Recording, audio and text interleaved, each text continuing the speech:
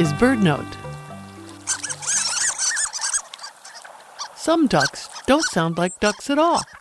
Some, like the harlequin, squeak, earning them the nickname of sea mice. Harlequins are unique in the duck world in other ways as well. Alone among North American waterfowl, harlequins breed along fast-flowing rivers and streams.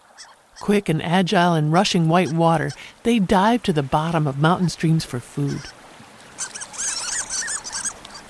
What kind of name is harlequin for a duck?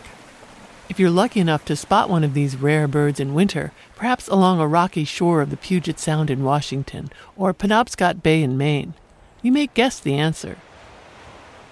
Dressed in multicolor patches, harlequin is the jester of traditional Italian comedy.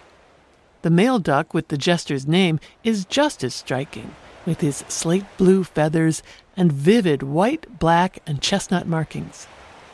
The rigorous lives of harlequins require great adaptability, transitioning from freshwater to salt, from meals of caddisfly larvae to crabs and barnacles. Some, in fact, migrate by traveling directly downstream from the mountains to the ocean. Constant, however, is their unmatched ability to swim and feed in the turbulent waters where they live.